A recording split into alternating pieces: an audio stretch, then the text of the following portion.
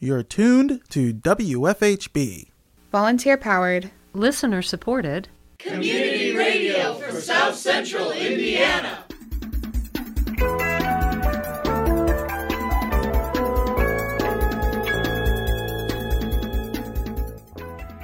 Good afternoon. Reporting remotely for WFHB, this is Benedict Jones. And I'm Onyi Afuaka. This is the WFHB local news for Thursday, June 23rd, 2022. Later in the program, we have Civic Conversations, a monthly podcast collaboration between WFHB Local News and the League of Women Voters of Bloomington and Monroe County. More in the bottom half of our program. Also coming up in the next half hour, the State House will reconvene for a special session on July 6th to tackle the governor's tax refund proposal. However, the special session may also discuss the future of Indiana's abortion laws. That's coming up next in your State House Roundup.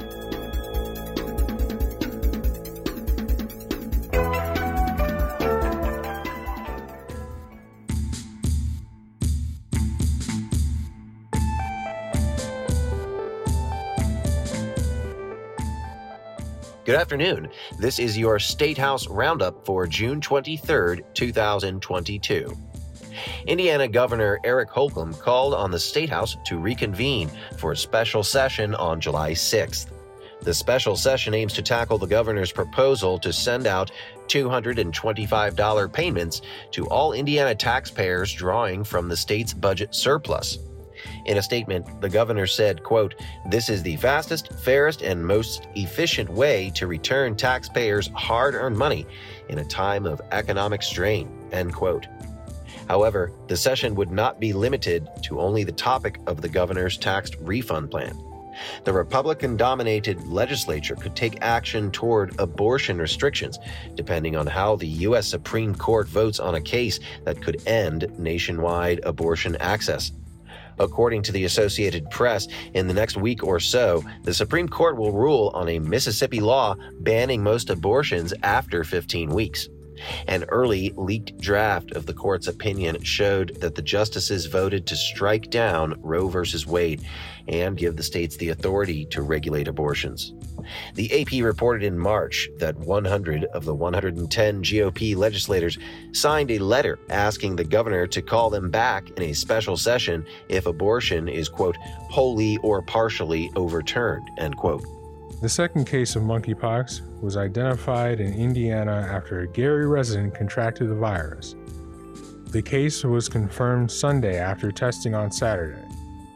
Last weekend, the Indiana State Department of Health sent out a press release detailing the first confirmed case of monkeypox in the state. According to the Centers for Disease Control and Prevention, monkeypox is rare and does not spread easily between people with close contact. The CDC says the threat of monkeypox to the general U.S. population remains low. Symptoms of the virus include flu-like symptoms in addition to a rash that can look like pimples on the face, inside the mouth, and on other parts of the body. The virus spreads through direct contact with the infectious rash, sexual activity, and touching items that previously came into contact with the rash. Pregnant people can also spread the virus through the placenta. According to the Gary Health Commissioner, Dr. Roland Walker, the patient has been isolated and has reached out to close contacts. State Health Commissioner Dr. Christina Box said to check with your healthcare provider if you have any new signs of symptoms. As temperatures climb to 90 degrees and higher this week, Indiana University's Environmental Resilience Institute reports that extreme heat is the deadliest weather hazard in the U.S. The ERI says that over the next 30 years, average temperatures in Indiana are projected to rise about 5 to 6 degrees Fahrenheit due to climate change. According to the ERI, that means, quote, the frequency, duration, and intensity of heat waves are expected to increase across the Midwest, end quote. Some groups are more vulnerable to the effects of extreme heat, including people experiencing homelessness, low-income communities, communities of color, and people who suffer from health conditions such as heart disease or mental illness. For more information on how communities can prepare for extreme heat, you can visit eri.iu.edu. And that's all for your State House Roundup. Up next, we have some coverage on the latest Monroe County Library Board of Trustees meeting.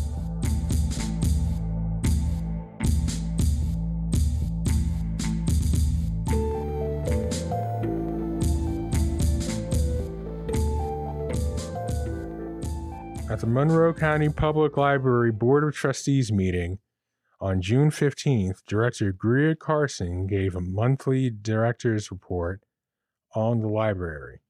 So a few highlights to share with everyone. Our Library of Things collection continues to grow in popularity. It saw significant use in May. The iPads in particular are heavily used, and we've even heard some requests from the public specifically for additional iPads, so we are going to be pursuing that. Our outreach van service is back and using our brand new van, which is great to see. Adult Services started a new program for adults 60 and over called the Golden Agers Club, which focuses on physical movement, brain-boosting games, and crafts. And we're highlighting this because we often focus so many of our discussions in terms of programming on children and teens and trying to engage with new audiences and age groups. And it's important to remember that we create programming and opportunities for all age groups. Our Youth Starter Card visits to first grade classrooms occurred in May. 54 of those students then returned to the library with parents or guardians to upgrade their cards, which is one of the main reasons why we do that program. During the first 8 days of summer reading, which began on May 23rd, we distributed 1,281 summer reading program game boards. That's nearly 1,300 registered summer reading program patrons in just 1 week.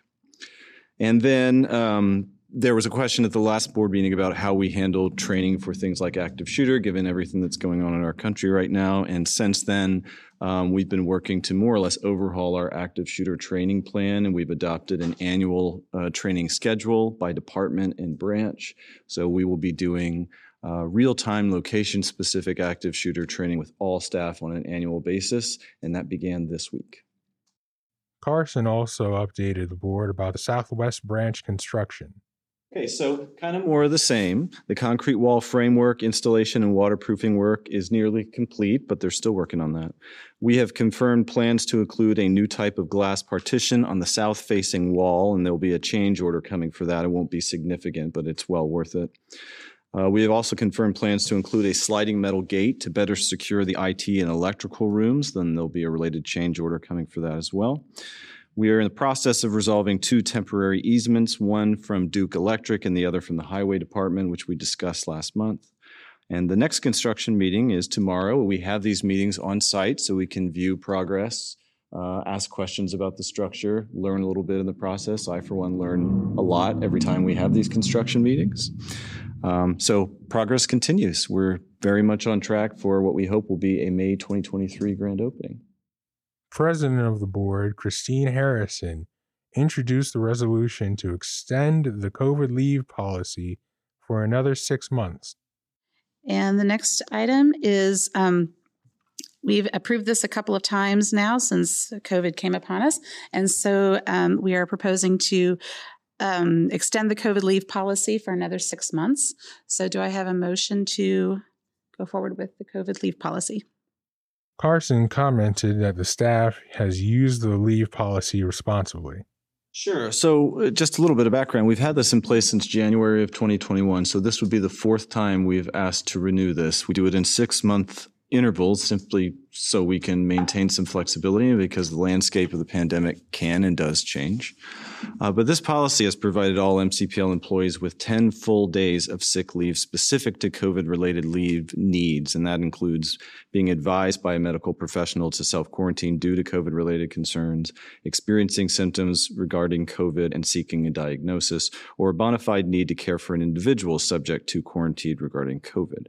Our staff have actually made very responsible use of this. Just sort of some quick numbers. In 2021, we had 23 employees use the policy for a total of 433 hours of leave, with an average of just under 19 hours used per individuals. And in 2022, we have so far had 24 employees use this policy for a total of 708 hours of leave, with an average of just under 30 hours per individual. Now, these are unique individuals, so 23 and 24 unique employees respectively, which is a pretty good indication that it's being used. But really, more than anything, I think not having to take your own sick leave for COVID-related issues, which could be repeating, and in some cases that does happen. It's also kind of a safety net. It's a way for the library to say, we're going to take care of you in these unique times, and you're not going to have to worry about managing sick leave and personal leave on top of a COVID-related situation. The board unanimously voted to reinstate the COVID leave policy. The Board of Trustees' next meeting will be held on July 20th.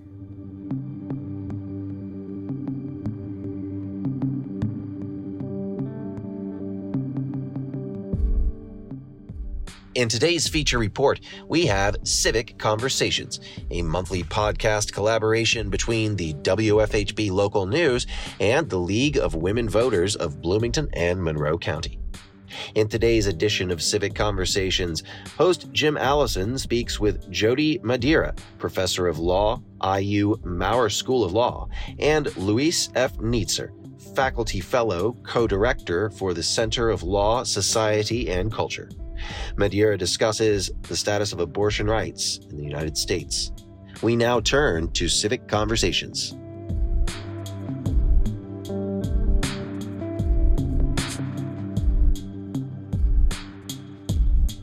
You're listening to Civic Conversations, a podcast collaboration between the League of Women Voters, Bloomington, Monroe County, and this station, WFHB. I'm Jim Allison, your host, and Becky Hill is our producer. We're very pleased to say that you can find Civic Conversations every month on WFHB at both 93.1 and 98.1 FM. Today, we're very pleased to welcome Jody Madeira.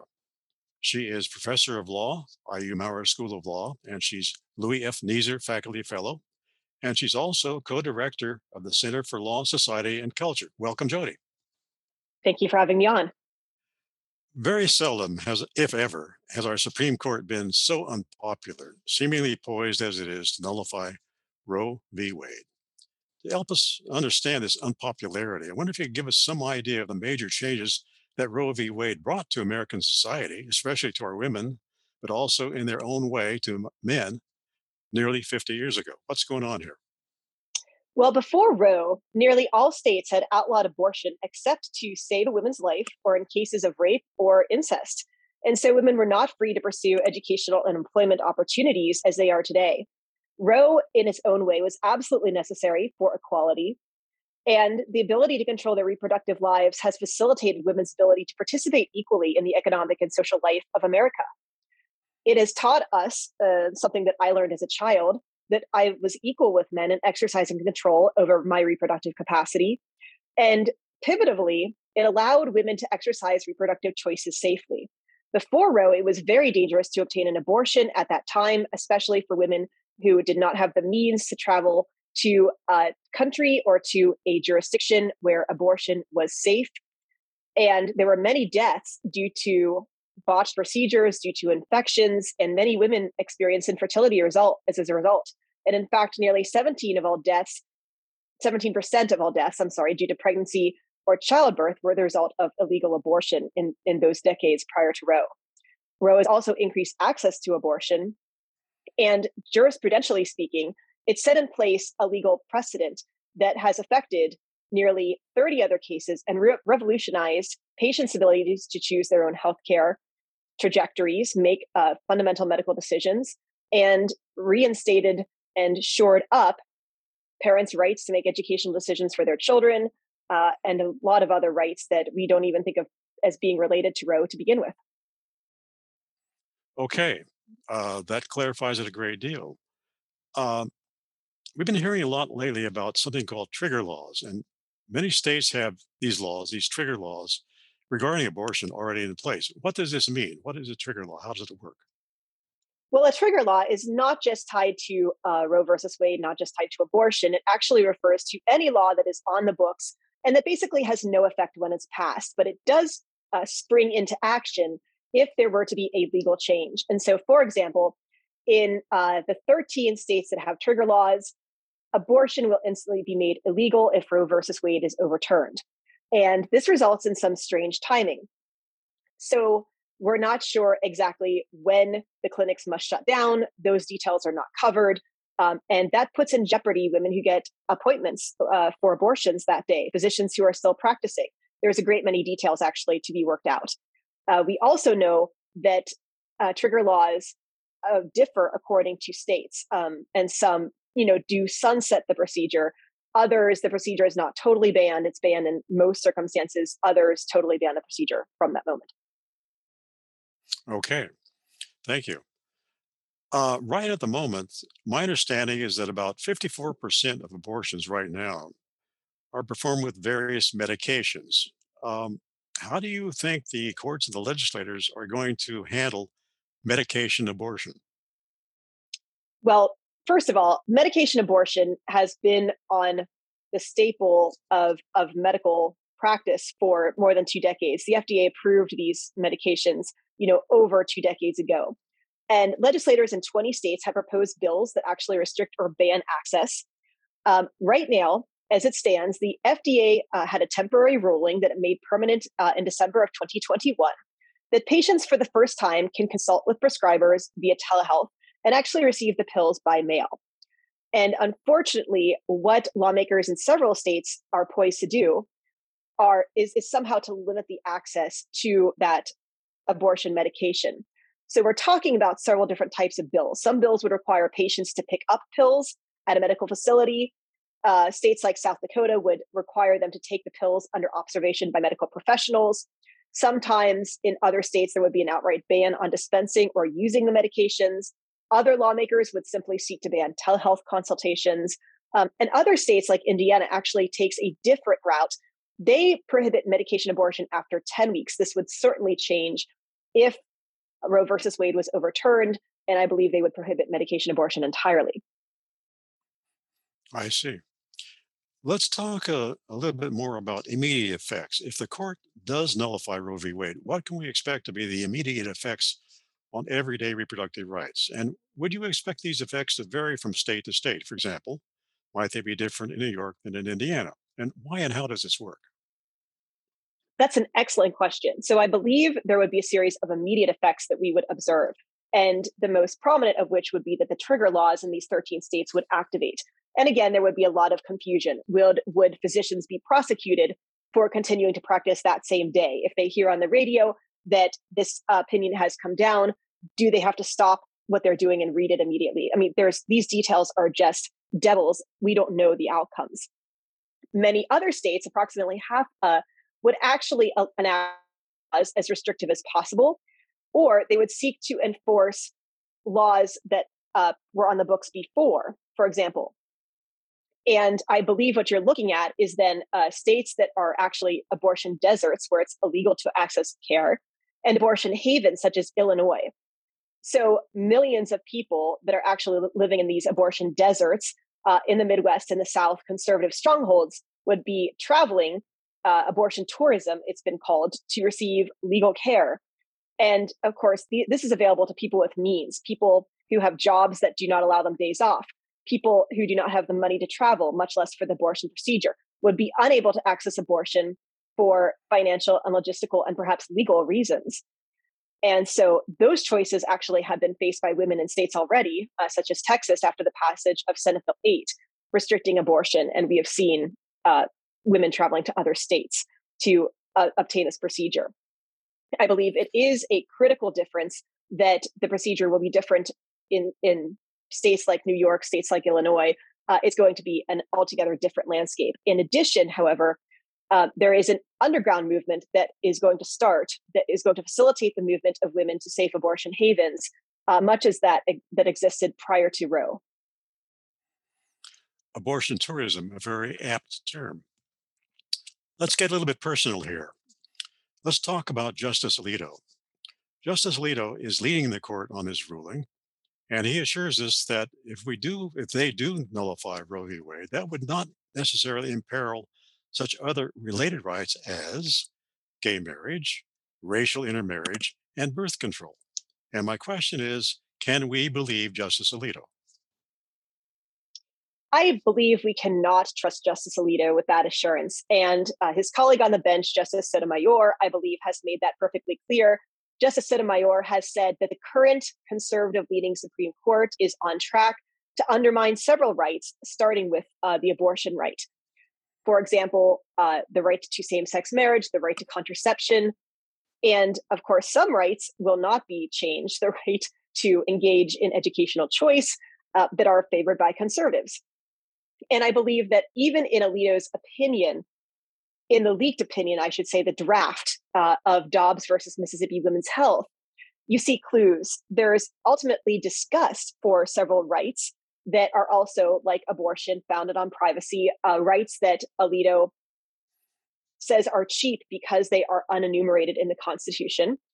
And for example, at one point in the opinion, he states that the right to same-sex marriage and the right to engage in sexual activity in one's home, acts like sodomy in Lawrence versus Texas, are founded on the same principles as the right to illegal drug use would be, or the right to prostitution, that they're equally unenumerated, equally unworthy of protection. And if you're comparing those rights to acts that are very morally stigmatized and currently illegal, then that's not that's not a comparison that suggests that you support those rights. And so I do believe Justice Sotomayor is correct.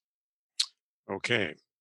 So your answer to my question, whether we can trust Alito or not, is somewhere between probably not and certainly not. Is that yes, correct? Definitely. Definitely more towards certainly not. Okay, thank you for being so straightforward about that. Let's talk a little bit more about legal merits and law and constitutionality and things like that. The legal merits of Roe v. Wade were and remain controversial in the legal community. Wonder if you could summarize for us the pros and cons of that. Do you think it was sound law or not? What do you think? I believe that the issue is very complex, and there are things that Roe did that worked enormous changes that were extremely positive in law and in American culture, but yet it has been the receipt of several apt criticisms by individuals such as Ruth Bader Ginsburg, whom most liberals and many actually conservatives respected, if not loved. And the immediate effects were to put women on equal standing or somewhat equal standing with men in terms of being able to take advantage of educational and employment opportunities. And that was an effect that was quite rapid. State laws changed, and the cultural effects of that change were very strongly felt very soon. However, Ruth Bader Ginsburg said that basically Roe versus Wade was too far reaching and too sweeping when it was put into place as judicial precedent. It gave anti-abortion activists a very visible target. And she said that the right should actually have been secured more gradually in state legislatures and state courts, which is paradoxically the approach that we are going to take if the draft opinion is actually what Alito releases as the majority opinion of the Supreme Court. And she also criticized Roe for being founded on the right to privacy and not on women's rights. She said that the opinion was not really women-centered, but it was about the physician's right to practice, not so much about women's choice. And I think that's probably the best criticism of the opinion, because if you look at the language of the leaked draft, women are not in that opinion at all. Women are invisible. There's nothing in there about women's economic rights, women's equality, the effects that reversing Roe and turning the issue back to the states will have upon women. And it is entirely about the fetus. And so that, I think, was a very apt future oriented criticism that turns out to be exactly correct. Okay, let me preface the next question by reminding the people that when Roe v. Wade was first passed, it wasn't even close. It was a 7-2 vote. White and Rehnquist were the only dissenters. And when Justice Blackmun wrote that majority opinion in Roe v. Wade, he was leaning on the right of privacy, which he thought was broad enough to encompass a woman's decision to end her pregnancy. And he thought that this right came from the Due Process Clause, pretty much straightforwardly from the 14th Amendment, which is, of course, a concept of personal liberty. But Justice Alito disputes this. He says that it's an enumerated right and therefore invalid. And my question for you is, who do you think gets closer to the original constitutional intention, Blackmun or Alito? Is this a matter of interpretation or what? I do believe it's largely a matter of interpretation, but I do believe there's ultimately an answer as well. And that answer is that Blackmun got closer to what the founding fathers originally intended. So there's two schools of thought as to constitutional interpretation. The first is originalism or textualism, and that's largely favored by conservatives. That orientation says if it's really not mentioned in the Constitution or Bill of Rights, it doesn't or shouldn't exist. Or that we're going to look upon this as a secondary right, as opposed to, for example, something like the Second Amendment, which is enumerated. And so these individuals would place great priority on the language of the Constitution, and particularly in the act of interpretation. And they even sometimes have questions or problems with constitutional interpretation itself. The other approach is more of a living constitution approach, where we believe this is more identified with liberals or moderates. And the Constitution is not meant to cover every eventuality in the law. It's meant to set guidelines, set rails, bumpers, as one might be, for guidance for constitutional interpretation in the future. And of course, Blackmun and the right to privacy are more set in the living constitution world. Now, if we had been designed to go for more of an originalist or textualist interpretation, I believe that the United States would actually look like something we see in Europe, which is a code-oriented country versus a constitutional democracy. And in a country such as Germany that has a code, it's very different than our Constitution. It specifies every eventuality. Everything is spelled out. The Constitution, on the other hand, is very loose, very short, and it contrasts to thousands of pages of code. And so I think that the actual body of law, which is a very short Constitution, very short Bill of Rights, and enormous body of constitutional doctrine that come from federal and state courts, basically shows that the act of interpretation is critical in a way that Alito undermines by his enumerated versus unenumerated argument. Okay, thank you very much. One final question, though, and the question I'm asking personally, too. Please tell us how, in a nation that's founded supposedly for we the people, how is it that 5 unelected judges can simply nullify such popular rights as those protected by Roe v. Wade? Do we have no recourse at all? I think the answer to this question is affected by the ways in which the Supreme Court justices got on the bench as well. So we're looking for the first time in American history, or the first time many of us can remember in American history, at presidential appointments that seem to be against normal procedure. For example, Merrick Garland was denied a set of confirmation hearings outright, although, the seat that he was eligible for became available months before an election. Yet we also see a Supreme Court Justice, Amy Coney Barrett, being shoved in there very quickly prior to an election. And so it seems to be an issue of political gamesmanship, which also, I think, raises the stakes in looking at how 5 unelected justices determine law. And I believe that this is why the Supreme Court is seen as political. This is why the Supreme Court's decisions are being criticized perhaps more than ever. And I believe that more people are looking to state legislatures, state elections, and federal elections as a way in which to perhaps form a counterweight or balance to the Supreme Court opinions. Now, that approach has not been successful with Roe versus Wade. We have seen attempts to enshrine a right to abortion in federal law fail, but I don't believe that necessarily those attempts are over. And certainly those efforts become very important on the state level if and when the issue is turned back to states, as it appears it will be from Alito's leaked opinion. So call my legislator. Okay, Jody Madera, thank you so much for being with us this afternoon. And to our listening audience, thanks for listening to us on Civic Conversations. This is Jim Allison, League of Women Voters, Bloomington, Monroe County. The League is a nonpartisan grassroots organization led by citizens that's fought since 1920 to improve our government and to engage all citizens in the decisions that impact their lives. I hope you can join us next month when we talk to Diane Legomsky. She'll be talking to us about the Bloomington Refugee Support Network and refugee issues in general.